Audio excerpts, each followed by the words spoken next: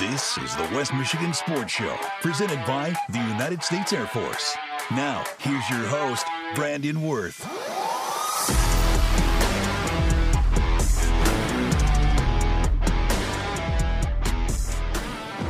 It's Saturday, December 9th, and this is the West Michigan Sports Show, presented by the United States Air Force on News Radio WBRN. Brandon Wirth joining you here this Saturday. Hey, thank you so much, folks, for tuning in here for this episode. We also got to thank all of our great fans, as well as our sponsors, for making this show possible. Those include Johnson's Automotive Repair, the Schuberg Insurance Agency, Quality Car and Truck Repair, Alter Care Big Rapids, Parasaddle Sales and Service of Big Rapids, the Mecosta Osceola Transit Authority, and the Mecosta Osceola Career Center. Thank you all for your support of this program. We got a loaded show for you here today. We got it split half and half. The first half will go over the local sports scoreboard, some surprising results, and some really big moves only in week one of our combined boys and girls basketball season. Obviously, the boys starting a week earlier. We covered a little bit of their opening week last week. Now we'll get into the full week two for them, as well as opening weekend for girls basketball. Also got bowling as well as wrestling starting up, as well as all the other winter sports. We'll get into that, all the sports and scores from around the area, as well as in the second half of the show. Stick around. I am going to be going into more of a talk show format. We're going to be talking about a major issue that is really becoming apparent in high school sports, and one that can be adjusted and certainly can be limited as long as we take the right precautions. That is a very big topic right now, and that would be the fan altercations that we've had at these games. So don't go anywhere. We'll talk about that. I'll give my perspective as a former athlete, now staff member working these games, and I'll give you the inside scoop on things, why these things are going to ruin sports, as well as why we need to adjust them quickly before it's too late. So make sure you stay tuned for that. But first, into the local sports scoreboard we go. We're going to go all the way back to December 1st. That was last Friday. Of course, we recorded on Friday before the night's festivities. And there was a lot of great games that we weren't able to recap on last week's show, but we can right here. One of those being Big Rapids defeating Tri-County in CSA opening action, 64-54, your final big game for Gabe Jinga, as well as Ty Gilschek, Kalen Canale lead the Cards to an opening night victory. Tri-County's a team, though, as you heard on the rundown. If you haven't heard on the rundown, log on to BigRapidsDailyNews.com or WBRN.com, as well as you can check out on Facebook, especially at Big Rapids Daily News. You can watch the rundown, all CSAA basketball coverage all season long. Myself, Joe Nagy, JT Scarpelli as well. He was absent this week, but he's been a little busy as of recently, welcoming a new member of the family. Congratulations to JT and company as well as we'll have Eric Etchison as well after the holiday break, because he's really busy right now doing all of our great promotions here at the station for the holidays. Anyway, moving into some of the other scores, Central Montcalm falls to Reed City at home, 63-38 your final. The Coyotes get their first CSA victory last Friday, as well as Grant dominates Moly Stanwood 76-28. The Tigers absolutely blow out the Mohawks. Kent City beats Lakeview 56-25, as well as White Cloud falls to Shelby in non-conference action by 5, 51-46 there from Shelby. That's December 1st. We move ahead to December 4th in boys and girls hoop action. There was actually only one boys game back on December 4th on Monday. That was Farwell against Lakeview. The Wildcats get their first win of the season, 48-19 over the Eagles of Farwell. In girls action, Reed City falls to Everett, 47-27 your final from Everett. Tri-County falls in a close one to the Lakeview Wildcats, 38-30 the final. Wildcats are the winner. Grant takes down Ravenna in non-conference regional action, 56-13 your final score there, as well as Chippewa Hills wins a nail-biter against Farwell, 41-37 your final score there from Remus. Final game on December 4th, White Cloud runs away with it against Mason County Eastern. The Indians hold Eastern to 9 points. 50-9 the final score there from White Cloud. Dominant win for the Indians program. Going back to last Tuesday, some of the most recent action in boys hoops. Grand Rapids West Michigan Aviation Academy hosted Big Rapids. I was there for that game. Kudos to all those that tuned in on WBRN. If you want all Cardinal coverage for basketball, play-by-play action, be sure you stay tuned, WBRN.com, as well as you can be on the WBRN app, as well as you can listen in live, 1460 1250 AM 96.5 or 107.7, or AKA the simplest way, wherever you're listening to this podcast right now. You can find those game broadcasts with myself, as well as we'll have Joe Nagy as well be calling some games, as well as filling in. Really fun season ahead. Anyway, Big Rapids gets the non-conference win, 58-48 your final against the Aviators, make it 2 straight against WMAA over the last 2 years, as well as Greenville dominates Tri-County 77-35. Greenville might look like the real deal, folks. They are a legit district and even regional contender upcoming this year. Hart and Grant duke it out in a one-possession nail-biter at the end of the day. It's the road team, the Tigers, that get the victory. 57-54, the final score there from Hart. Big win for that Grant program. Look out. The Tigers are on their way up, and they're hunting for a CSA championship and even district championship caliber season this year. Montague defeats Newaygo 68-48, your final from Montague, as well as Pine River knocks off Molly Stanwood in a local battle, 61-40, the final score there. The Mohawks fall to the Bucks. Reed City defeats Everett in dominating fashion, 66-25, your final, but certainly worth noting as well, a very nice gesture from the Reed City students, as well as the fans, that were able to honor the Everett boys team that unfortunately just went through a really tough accident where their bus was hit and a couple of the players were injured, still not back with the team. All prayers up to those guys, and especially the Wildcat program. Big kudos to them for still sticking it out for their town, for all their families and friends. They're certainly inspiring as well, and that certainly touched the hearts of all of us here in the central West Michigan area. So big kudos to Everett as well. Not necessarily getting the win, but that you're on the court already and you're playing for your guys. That's a win in our book any day. So keep it up, Everett. We're rooting for you. White Cloud defeats Mason County Central 53-42. Your final. The Indians keep it rolling, as well as Big Rapids in girls action fall to Cedar Springs in their opener of the season, 42-30 your final. The Red Hawks beat the Cardinals in the Battle of Birds. Central Montcalm gets a huge win over Carson City Crystal, 61-15. The Hornets stomp CCC in their opening game action. Tri-County falls to Greenville as Greenville makes it 2 straight sweep on Tuesday night, 60-25 your final score there. Molly Stanwood beats Pine River by a score of 63-29. A lot of lopsided games this week, as well as Newaygo gets the win against Montague in non-con action, 34-23 to round out the December 5th sports slate. Into the December 6th matchup, we had a couple of games as well on the basketball court. One really only notable to mention, and that was Gladwin taking on Chippewa Hills, a battle of a football game, season opener a year ago, before Gladwin, the Flying G's, went all the way to the state title. After beating Chippewa Hills, and they do the same on Wednesday, 78-46, the Flying G's take down the Warriors at home. Wrestling action, we do have a couple scores to report. Thanks to all those that entered in at MHSA.com. Big source for me getting a lot of these scores. So if you have that and you submit them all, I'll make sure to get your team in there. And make sure to get those shout outs for you, especially. Chip Hills falls to Granville in dual scoring action, 43-27, the score there. So Granville gets a couple big matches wins that leads to an overall win against the Warriors, as well as Hesperia takes down Holland West Ottawa 39-34, as well as they beat Newaygo 66-15 in the Toys for Tots double duel this past Wednesday. So those are all the scores to report, as well as bowling in action as well. 22-8 and 20-9. Made sure I had those correctly for boys and girls bowling. Big Rapids takes down Lakeview in conference action there on the bowling alley. So congratulations to them, as well as we'll get Big Rapids Cardinal hockey scores as well here in just a minute. But big thanks as well to all of those. As I mentioned a little bit earlier, the MHSAA site is a great source to be able to pluck these scores and be able to report them to you guys. For all of those people that keep the scores in there and update them once the games are done, I give you a big round of applause and a ginormous thank you for making that possible. It certainly means a lot to be able to highlight all these scores in this action for you guys, and you guys certainly help out and make it happen. Speaking of those hockey scores, we got them reloaded in the system for you. We'll go all the way back to November 17th, the start of their season, where they fell to White Lake Lakeland, 5-1 final there in the Sioux Elk Showcase, as well as in the nightcap game the following day. Milford they took on and beat 8-2 there in the finale of the Sioux Elk Showcase 131 Challenge Cup was a nail biter, and your Cardinals are winners. They take down the Vikings of Cadillac 2-1, your final score there. And then a regular season action, Grosse Pointe South, a 5-4 overtime thrilling victory for Coach Blashill and the Cards.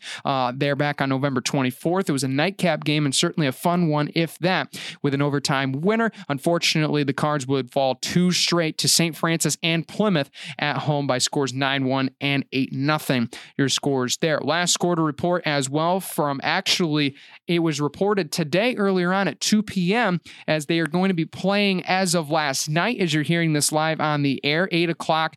It'll be happening tonight as you're listening. That's on Saturday. I misread the date here. That's December 9, which is Saturday night at 8 o'clock. They're up at Otsego County Sportsplex to take on Gaylord after earning a win yesterday against Grosse Isle 4-2. Your final there from Otsego. So that's the local sports scoreboard for you. As we get to a break, we'll come back with a serious talk about how fan interaction might hurt the world of high school sports. Don't go anywhere. All right, we're back here on the West Michigan Sports Show presented by the United States Air Force. Time to talk about a tough subject, tough topic, fan interaction at sporting events, right?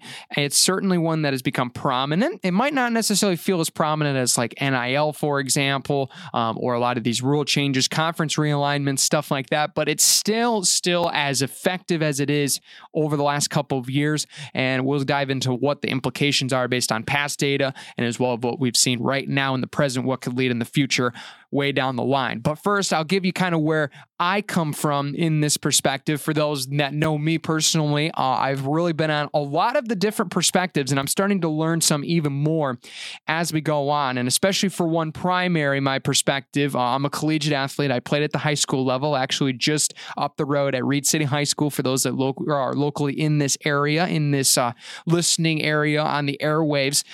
So I grew up in a lot of different sports. I played 5 different sports in middle school, played 4 in high school.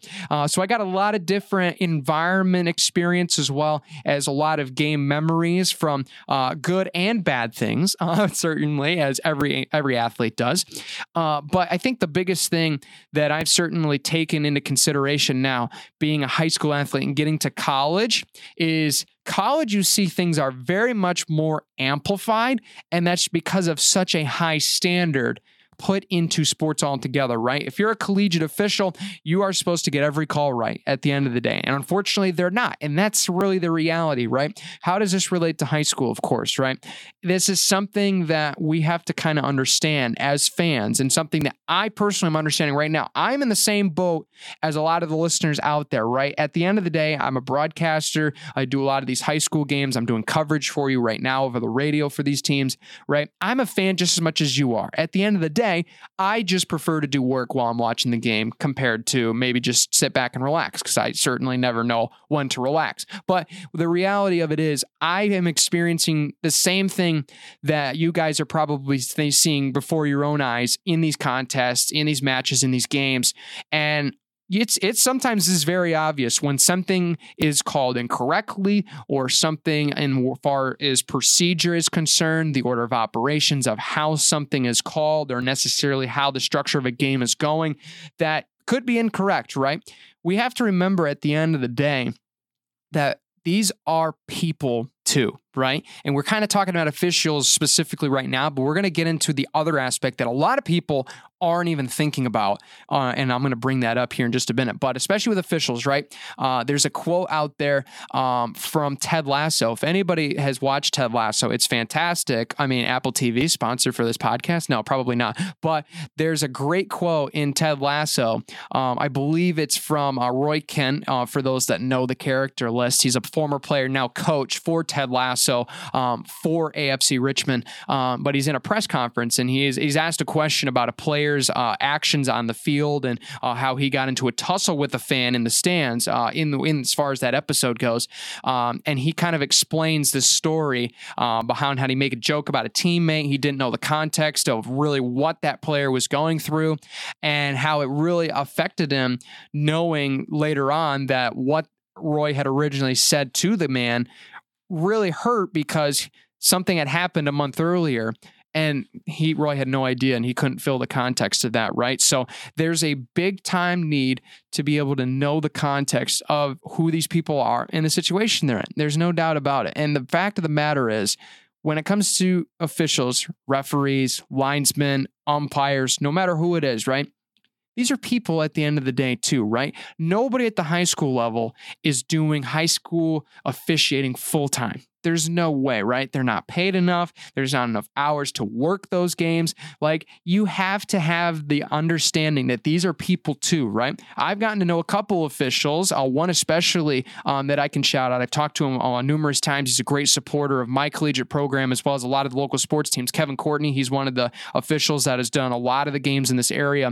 And he is a farmer. At the end of the day, he is his own farm, and he is going through life just as we are as fans, but he is officiating on the side because he wants to still be involved in these games and help teach these players what the game is inside and out, and be able to really contribute to that experience by making it as equally and fair of an experience as it is, right? I mean, that's who everybody is at the end of the day that's officiating, right? They want to be a part of the game too, right? I've considered officiating, and to be honest, there's been times where I've wanted to officiate, but I know mentally the stress of it right now for where we're at is going to really hurt. And that's why I kind of went away from that idea of officiating. Now I'm kind of on to different things in life, but I can certainly reconsider back in a couple of years from now. But the matter of the fact is, these are people too. And if you're harassing somebody because of their stripes, which oftentimes is the case, we're not going after the person individually. We're going after what they are doing in that moment, wearing the uniform and making the call. We're not mad at the individual person.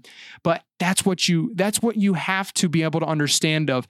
They are people. You're attacking the person when you're continually doing this, right? And especially notoriously at the collegiate level, you get to know a lot of officials in the regional area. You know them by name, and sometimes you go out and name call. That's not appropriate in my mind at the end of the day. You might be able to argue against me that it's different, but I've known plenty of people that harass officials at the collegiate and even the high school level that know the officials by name, and it's just because they're holding a grudge against them because they might have affected the outcome of one game based on one call, which I personally believe is really a touchy subject when it comes to game altering calls, but that's a whole nother argument for another day.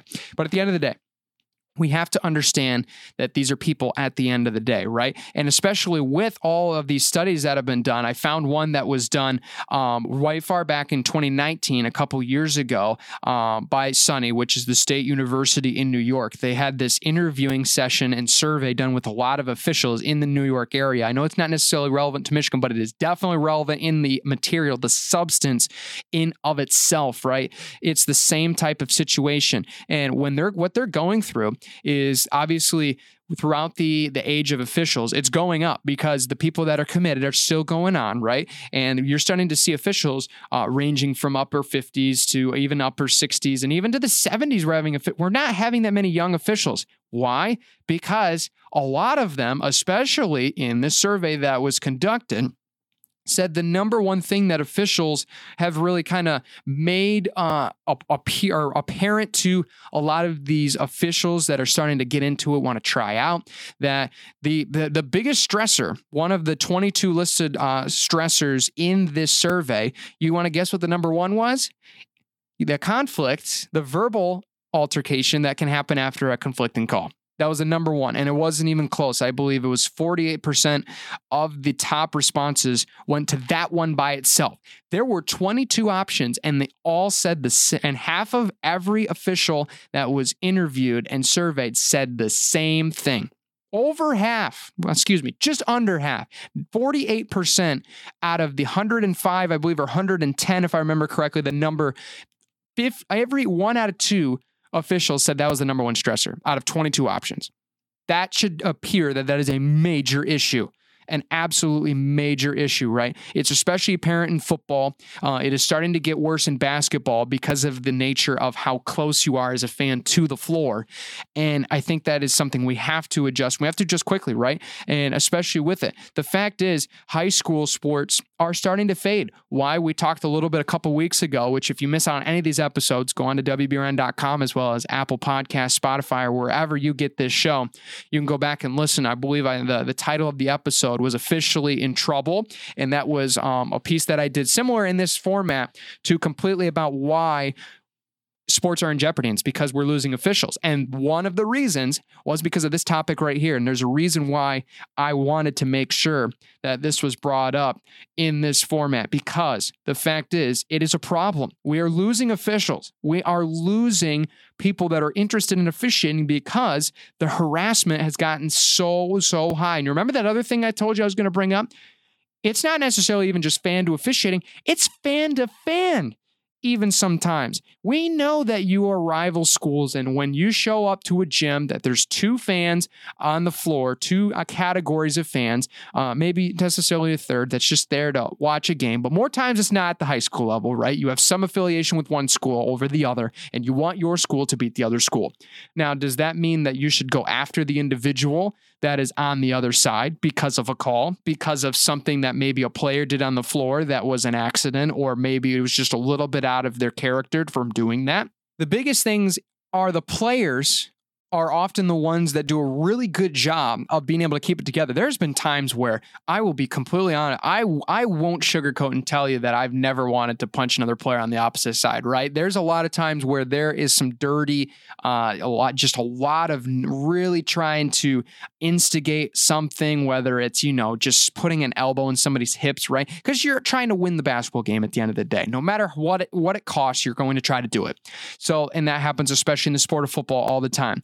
But the matter of the fact is, that's one part. The fans having more of a interaction with each other in a negative way just makes the environment that much more on edge. And it helps the players feel more apt to try to defend their fans by doing it back on the floor. And there's a lot of times even when coaches will go at it.